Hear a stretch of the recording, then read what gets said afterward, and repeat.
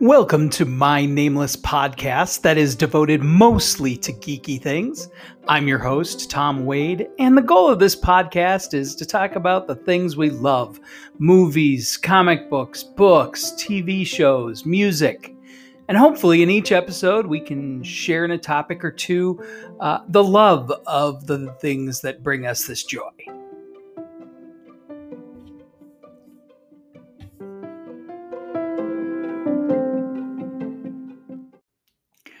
Welcome to episode number 8. We're continuing my look at some of my favorite Christmas stories, with this week looking at 3 films. One being the animated Klaus and the movie Elf. And we're going to start with a focus on the Frank Capra classic, It's a Wonderful Life. And yes, I'm going to spoil these films. If you've not seen them, you might want to go check them out before you listen. So while this has been a regular Christmas feature for most of my life,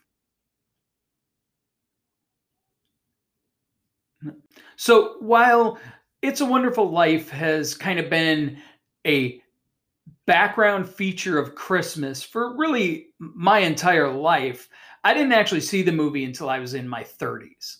And my perception was that it was going to be kind of a cloying, feel-good film that just got played every year because it took place on Christmas and was going to make it, just be this, lame Christmas movie. And then I actually watched it. So based on the short story, The Greatest Gift, RKO Pictures actually purchased the rights for the film for Cary Grant. And early drafts actually had George Bailey as a disgraced suicidal politician. After a time, RKO set the film aside and Cary Grant moved on. As people of classic films know, he went on to another Christmas classic called The Bishop's Wife. But when director Frank Capra returned from fighting in World War II, he started his own studio called Liberty Films. And the studio signed a deal with RKO for about 9 films. And one of the ones they gave him to take a look at was The Greatest Gift. And Capra was interested and started working on drafts with several different writers as time passed. It was a struggle, and Capra was even accused of being basically a horrid man by one of the screenwriters, Frances Goodrich. Goodrich and her husband, Albert Hackett, ended up getting the screenplay credit.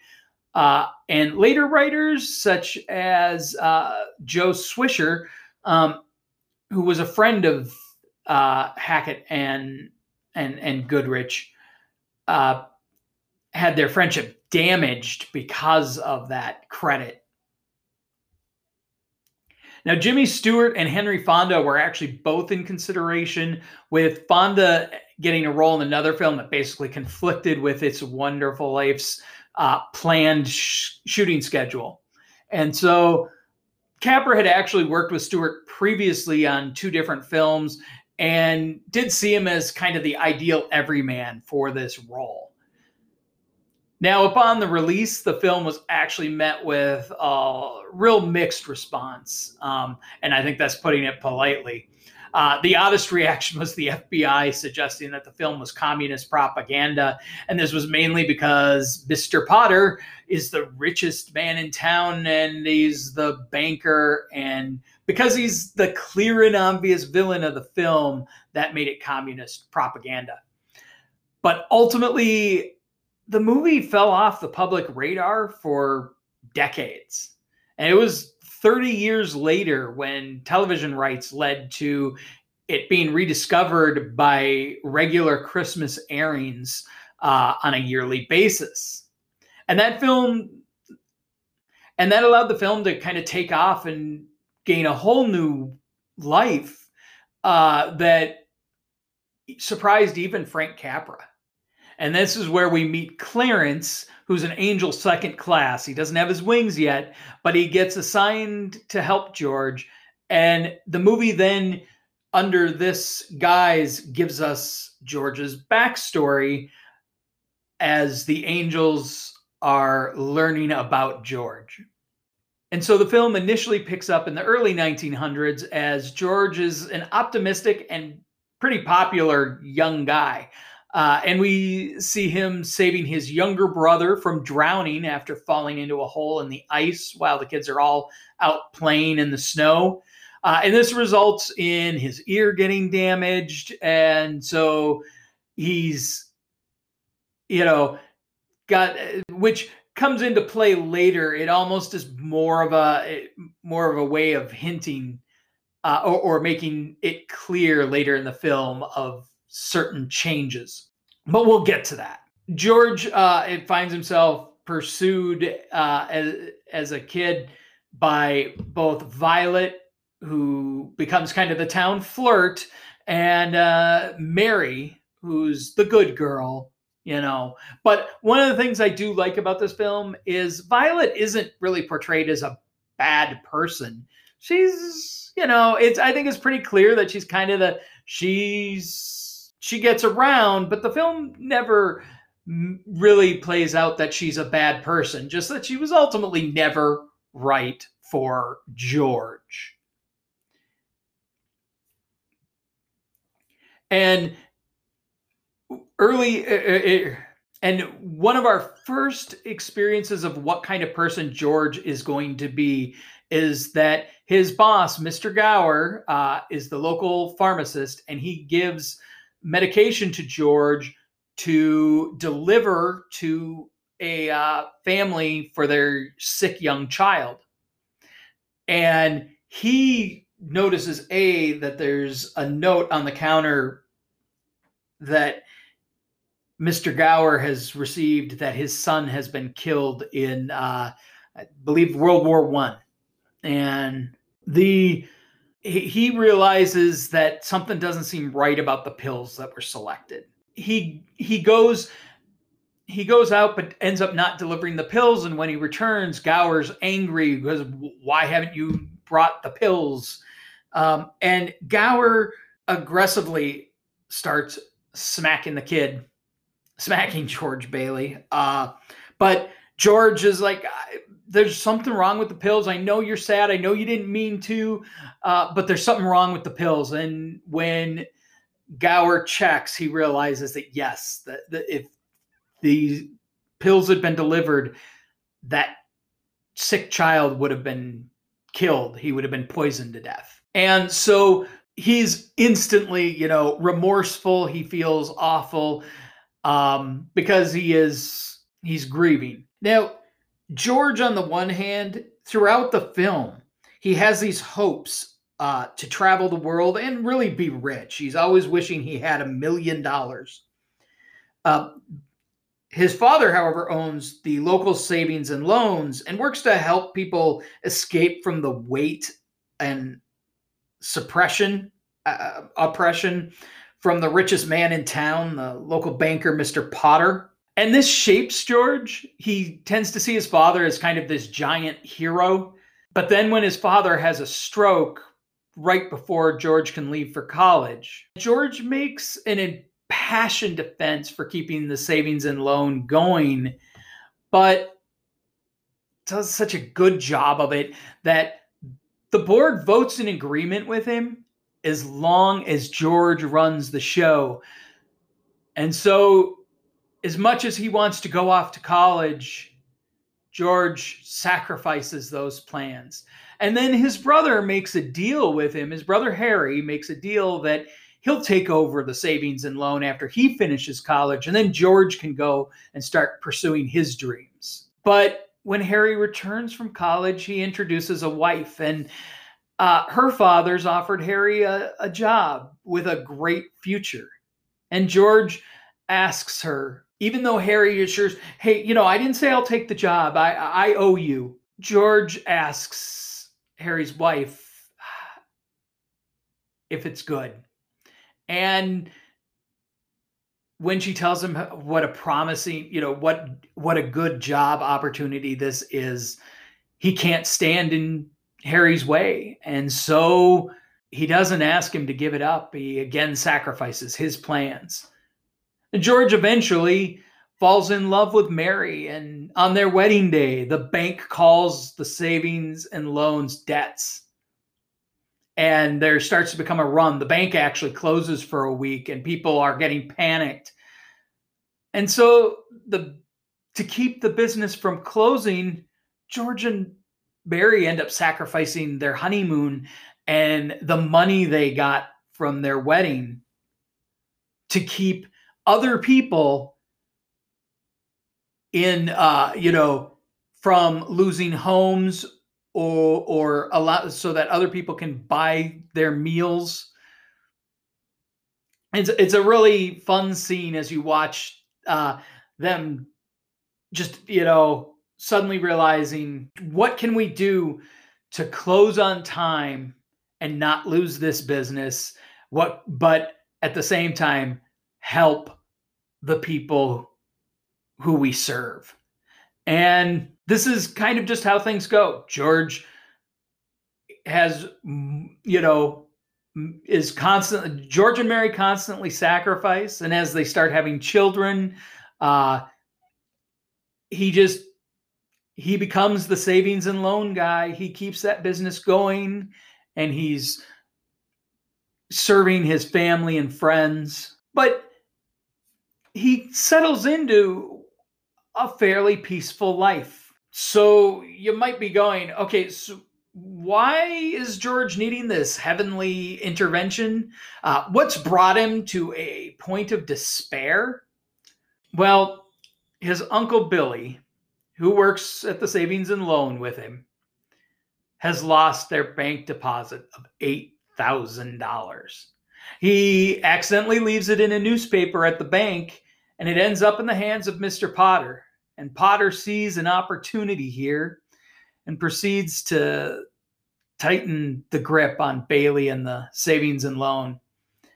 And he sets in motion the threat of fraud and on the part of George Bailey, and with the fear of both jail and humiliation. George lashes out at people around him, even going as far as to, when he discovers his little daughter Zuzu is sick, he finds out that the teacher didn't maybe make her button up her jacket because she wanted to keep a flower she was given safe.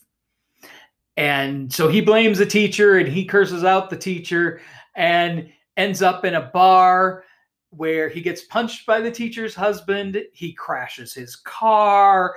He is feeling completely at the end of his rope, and he comes to a bridge, and he looks and he realizes that maybe he's worth more dead, and gets him out of the water. And as they warm up and start to dry their clothes, well, George mocks Clarence, because Clarence is very open about being an angel, and he's like, okay, you're just crazy, I guess. But then he makes a comment that really the world would be better if he had never been born. And that gives Clarence an idea. There's a gust of wind, and then suddenly George finds that his split lip is no longer bleeding, and he can hear out of his damaged ear. And as they walk out into the streets, George can't find his crashed car. And when they go to the local bar owned by Mr. Martini, it's now not the happy, fun gathering place that George Bailey knew. It's a loud and bombastic party, but everyone seems meaner, and nobody even recognizes George. And when he sees Mr. Gower, the pharmacist, in the bar, Well, Gower's a stumbling drunk who's mocked by all the other patrons, and especially Nick the bartender. And Nick explains that Gower went to prison for years for poisoning a child. And as George wanders Bedford Falls, nothing is really the same. The community's a bit seamier and a lot more cynical. In fact, it's not even Bedford Falls, it's Pottersville. His brother died as a child and never then went on to serve in the military or become a war hero, which resulted in men who he saved in the original timeline all dying as well. His mother doesn't recognize him, of course, and she's a darker and less trusting person. Uncle Billy was put away in an asylum. And the worst thing of all, Mary never got married. She's a 30-something old maid and she works at the library, people. Yeah, I'm not saying there's not some anachronistic bits in this film. But still. Anyways, the town thinks this guy is some sort of freak, some sort of lunatic. And so George runs off being chased by the town's only police officer, Bert. At the bridge again, George starts begging God and Clarence to give him his life back. Please, he wants to live. He now understands that it's better if he's there, that the world isn't better without him. George is shocked because Bert recognizes him. And then he realizes he can't really hear out of his one ear. That split lip is back. And so he starts running down the streets of Bedford Falls, declaring his love for the town and its people, even running up to Mr. Potter's windows, saying that he loves the bank and everybody in it. It's awesome. Everything's great. And Mr. Potter bitterly, laughs him off with, yeah, you'll be in prison. And he returns home to see his family, ready to accept the consequences, even if they're unjust consequences. It's not his fault. He didn't lose this money. He didn't do anything corrupt, but he's willing to face the possibilities that he might end up in jail. He just wants to see his family again. And then Mary comes through the door and the town is flooding in behind her. Everybody has heard that there's an issue that needs to be resolved, and people are coming in and giving their money and giving some money and making a donation to help make up for this loss. And even people from out of state, friends that went on to have the exciting lives that he always wanted, that George Bailey always wanted, are calling in to say, hey, here's a bunch of money. And so they're overflowing with, the generosity and love that's this town, this community. He has this renewed love of life that just is such it's really infectious, and it's something I really, really enjoy in those moments. Now, again, there are some things that just feel like they are out of another time. Things, honestly, that are just hard to accept. I mean, Mary is played by Donna Reed, and in this movie, she's like an ethereal beauty. So the idea that she'd become this lonely spinster, if not for George, seems kind of hard to buy into. I mean, she clearly had hopes and dreams before George. Surely she would have still had them. And then also there's, a scene where Mary is in a compromising situation where she and George are in have fallen into a pool, and so she's in a robe and he's in like a football uniform. Well, the robe accidentally gets pulled off, and she's hiding in the bushes, and George, who could remedy it by handing her the robe, doesn't. I mean, this isn't Revenge of the Nerds levels, but still, it's this one moment in the film where George just comes across as a creep.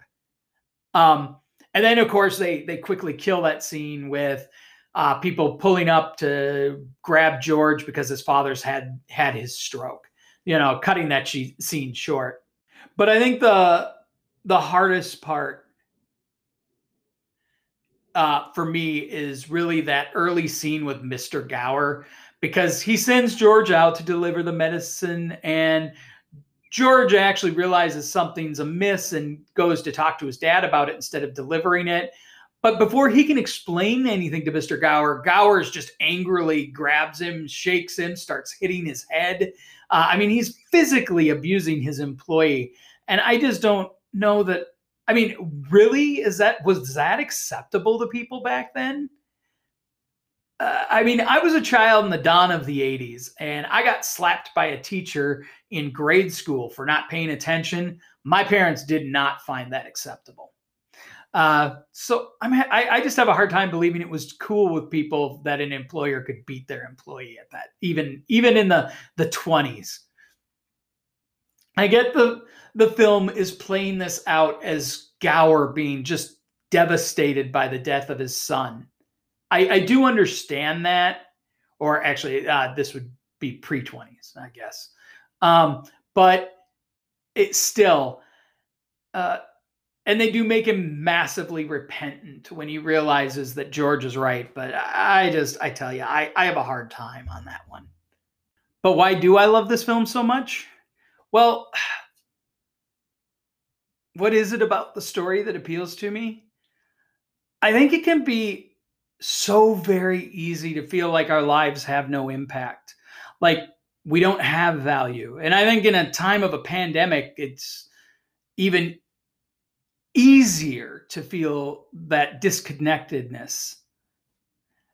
While Capra stated that he claims the film was made in part to feed the notion of the individual's belief in themselves and to combat a modern trend towards atheism, I think the film kind of fails on that front, because George Bailey is a man who wants to escape and enjoy this life in a way that only being rich can. He wants the $1 million. He wants what Mr. Potter has. And at one point in the film, Potter tempts George with everything he wants. A high-paying job with the bank that'll allow him to travel the world with his wife and have a nice, fancy home for their kids. And George is genuinely tempted. He almost, for a brief moment, like Data in Star Trek First Contact, is tempted by that offer. But then he realizes he would be selling his soul to the capitalist and corporate devil. And this isn't Potter realizing the error of his ways. This is Potter trying to own and beat George Bailey. It's one of those situations where it might be less costly for him to spend money on George than to try and get rid of him through other means. The story of George Bailey, it's one of putting the needs of your community and your family and your friends and the people that matter to you ahead of your personal gain. Every time George has an opportunity to serve himself, he weighs the possibility, and when he knows it would be harmful to walk away, he chooses to put aside his more selfish desires, those goals. He even fights with his attraction to Mary because he sees her as an interference for his plans, because he's unable to see the possibility of a partnership with her. And yet when he relents, it makes his world better. And Mary is revealed on their wedding day to be of a very similar mind to George. You know, she's the one who offers their honeymoon money to help the townspeople during that run on their wedding day.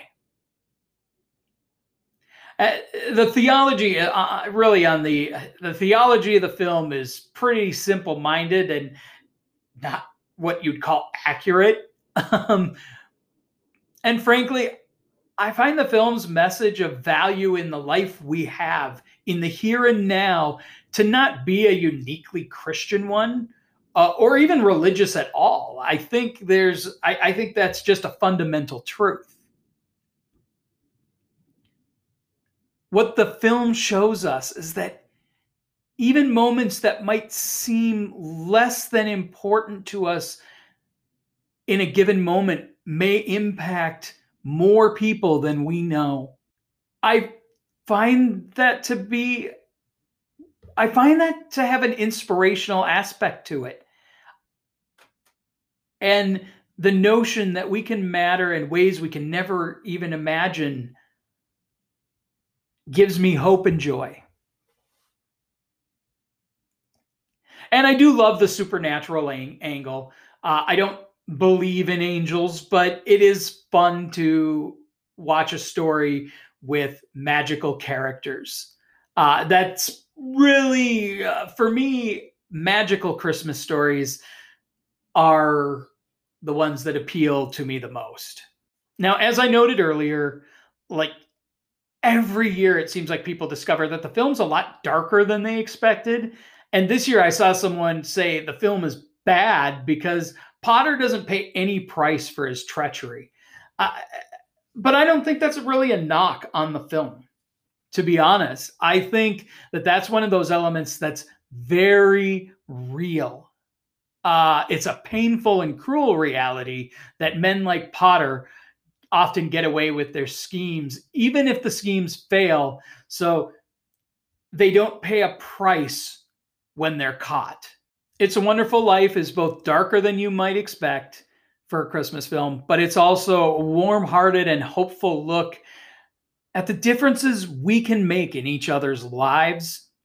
And, you know, my holiday season just never feels quite complete without a viewing. I would like to note that there is a 4K restoration on 4K Blu-ray that came out this year. Looks beautiful. I watched it, and only the black and white version is in the restored 4K, which is fine. I think really you should watch. I don't think the colorized version, it just feels weird. The film is so well made. It's well shot, well acted, and this 4K restoration really, really benefits this film. Now, there's another recent film from 2019 that has some similar themes. It's the animated film Klaus on Netflix. I watched this last year and really found it to be touching and entertaining. So Jesper has lived a life of luxury and privilege. His father has gotten him into a prestigious academy he runs for the mail service, but there he's just lazy and uses his power and prestige to avoid any kind of work or learning. And so in a move to teach his son some responsibility, he assigns Jesper to a remote island and gives him 1 year to amass 6,000 letters from that island. Except he arrives to discover there are two feuding clans and nobody uses the mail service. It's this gloomy, gloomy town. There's no color or life. Everybody seems mean and cruel.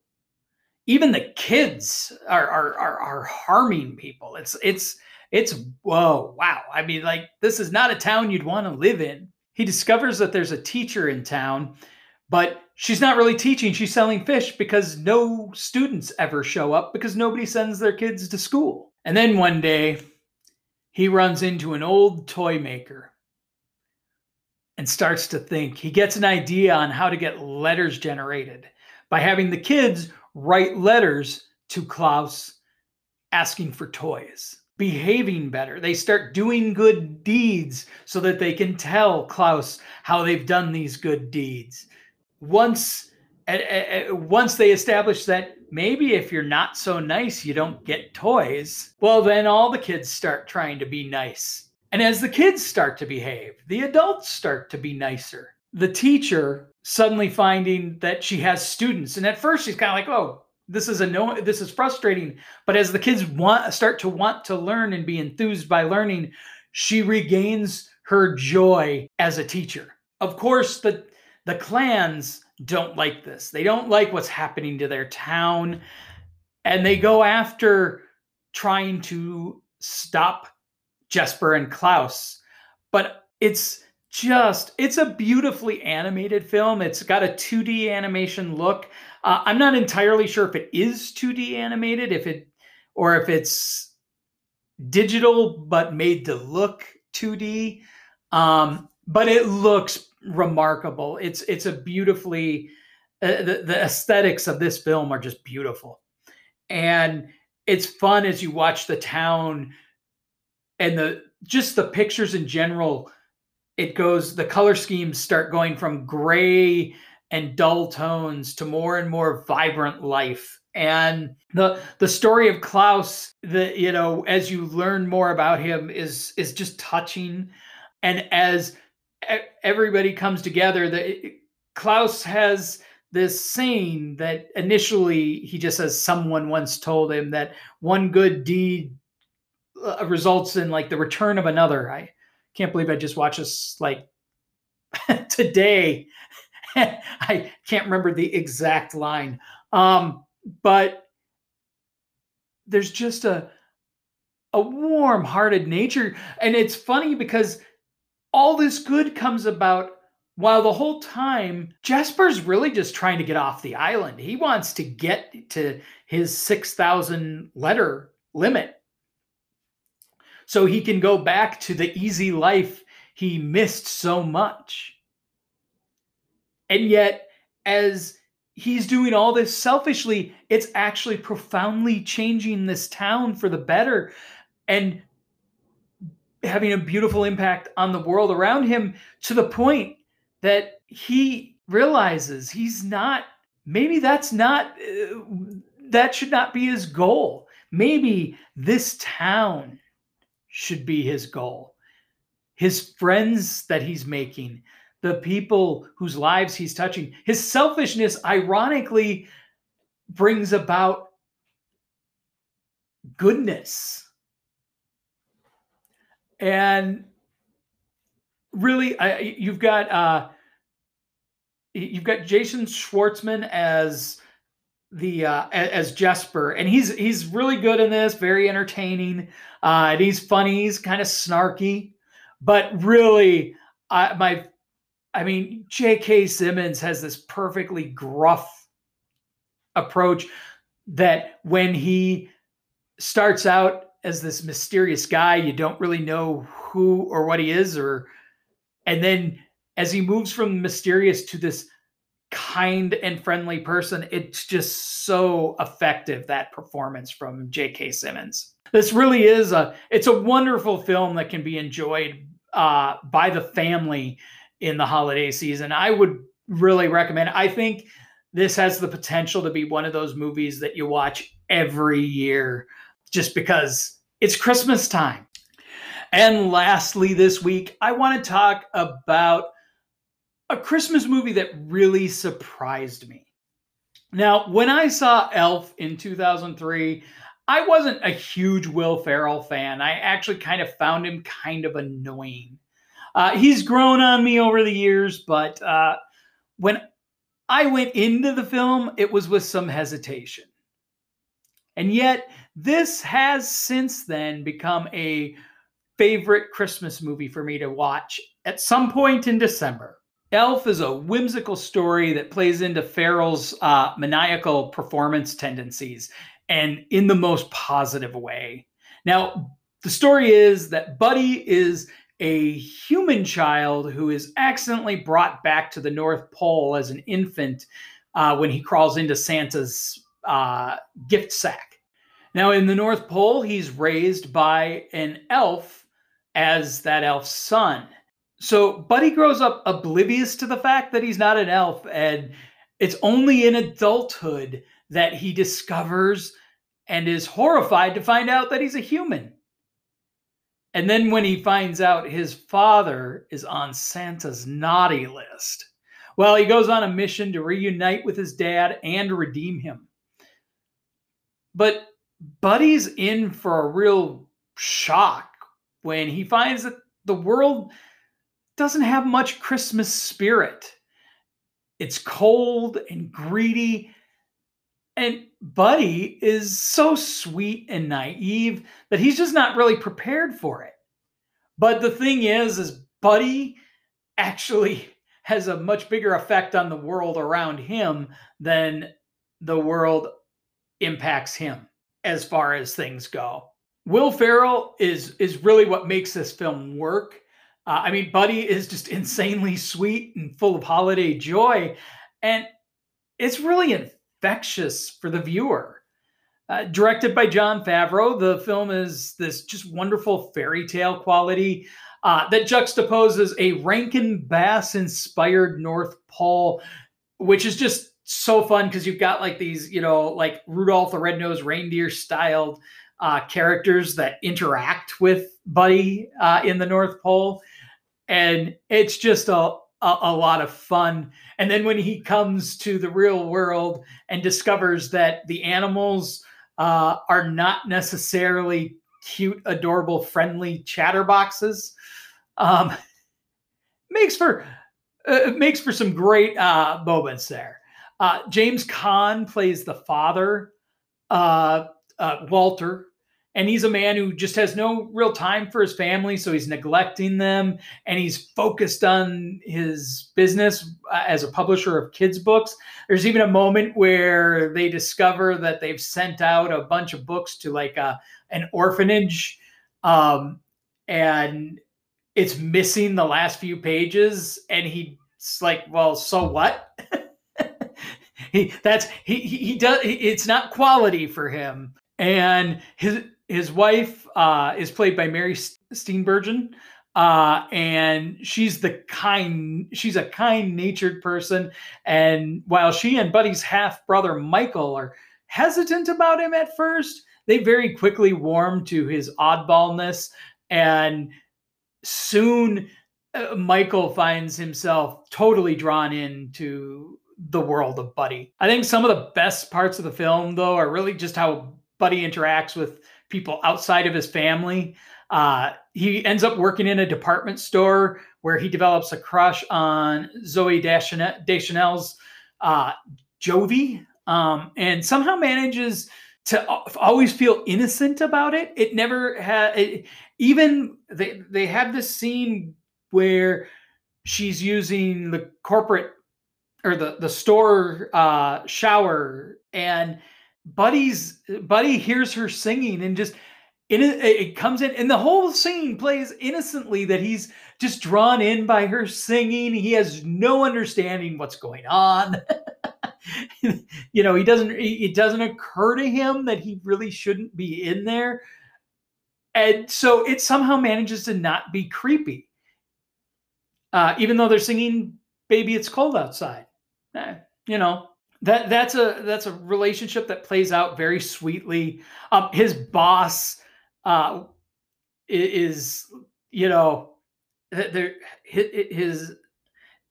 Faison Love, I believe, is the boss, and he's got some good little moments, especially when Buddy does this hugely elaborate decoration of their department, and he's instantly suspects that corporate is setting him up.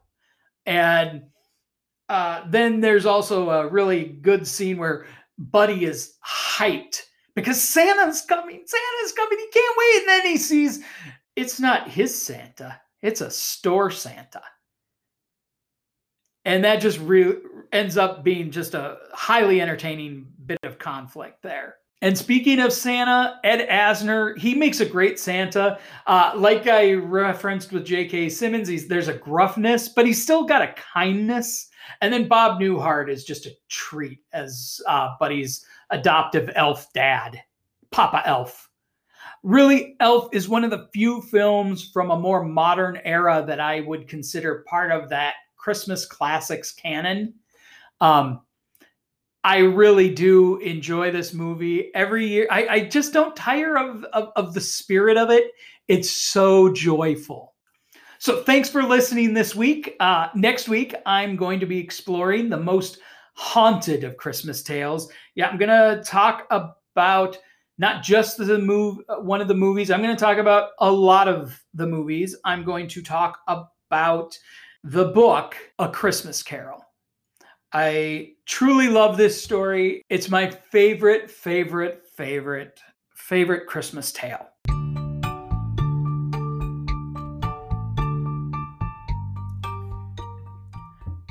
Thanks for listening to this week's episode. Again, I am Tom Wade, and I can be found on Instagram and Twitter under @TomWade. That is @THOM as in map, WAD as in Delta, E. And until next time, take a moment for yourself to relax with something that brings you joy. A story, a song, some art. Maybe take several moments.